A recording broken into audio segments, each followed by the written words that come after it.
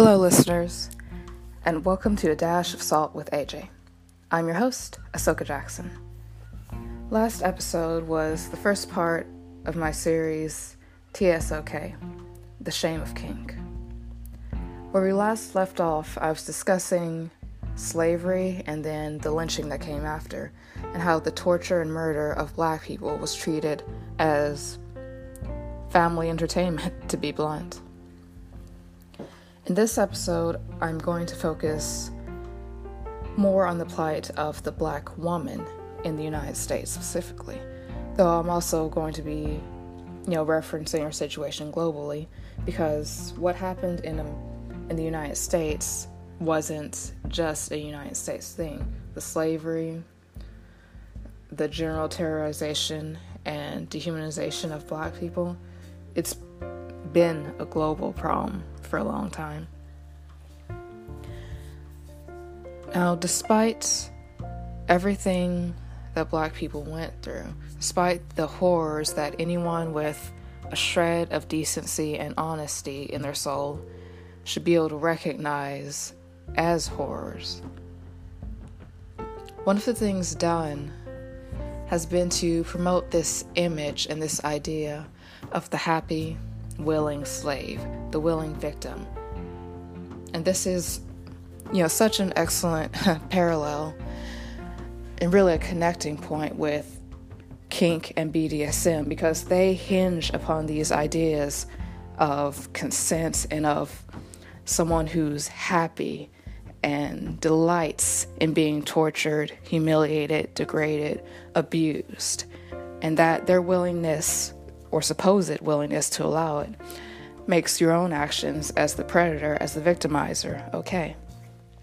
Those same justifications and ideas have been used throughout the years when it comes to Black people. And when I say throughout the years, I mean throughout the centuries. The rape, the torture, the enslavement. Black people were claimed to be happy, willing participants in that. Indeed, the very concept of raping a Black woman was something that people argued was impossible. And the way Black women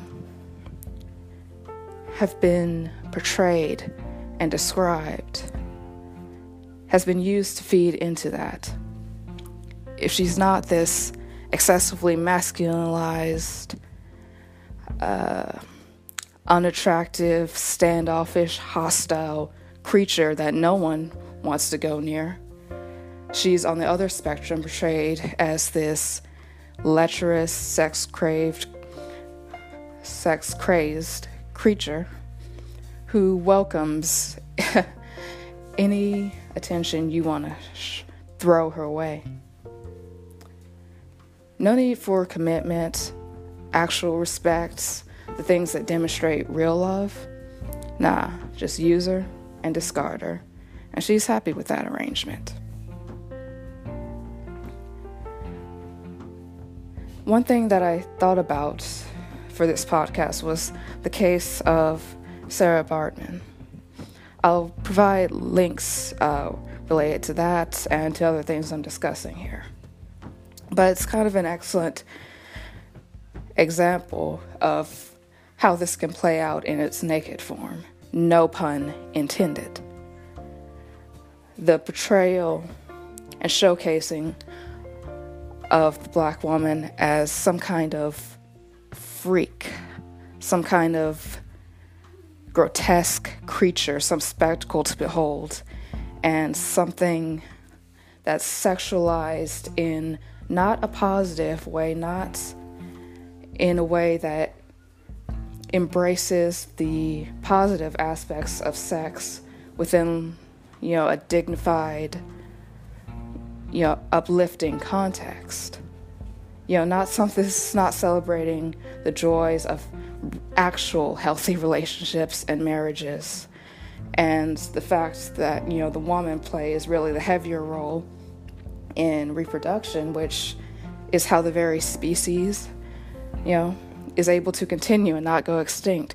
It's not any of that. It's not the creation power of the female. And it's not even the role that sex plays in the bond of marriage. No, this is the Black woman as some lewd object to aim your worst desires and thoughts and actions at. And of course, she's not actually worthy of a higher level of respect than that. Don't for a second think that.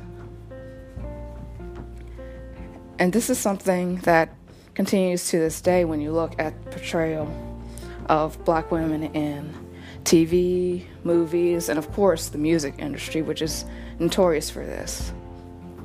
And yes, Black women of other races are used for this, and even white women.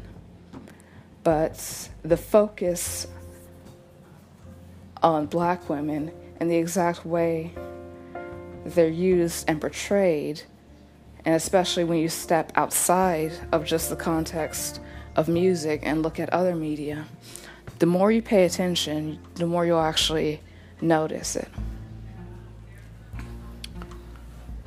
Now, there's really so much to cover in all of this about, kink, about racial issues. There's more here than I can handle, so I've kind of had to content myself with the fact that I'm only going to be able to get to so much, even with this and the 2 more podcasts I have planned.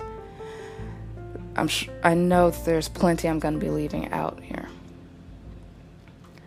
But it's better that I do what I can versus not moving at all, because I feel, inadequate in covering this.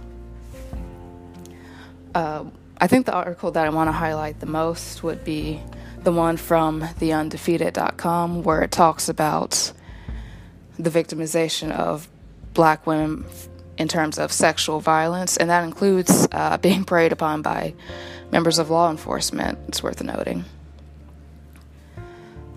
But really, all of the things that I plan on post are, of course, things that I think are worth a look.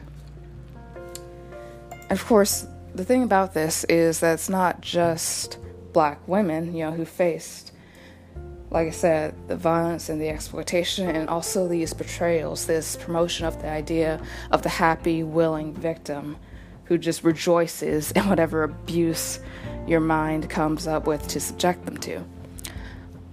Black men were definitely part of that. And Black men have also faced their own sets of stereotypes that have been used to promote lies and to justify their mistreatment. Once again, this is not just a United States issue, it's a global thing. But next episode, I do plan on highlighting in that particular matter some of the stuff, the stereotypes and images directed towards Black men and men of other races as well. And I'm also going to be talking about women of other races.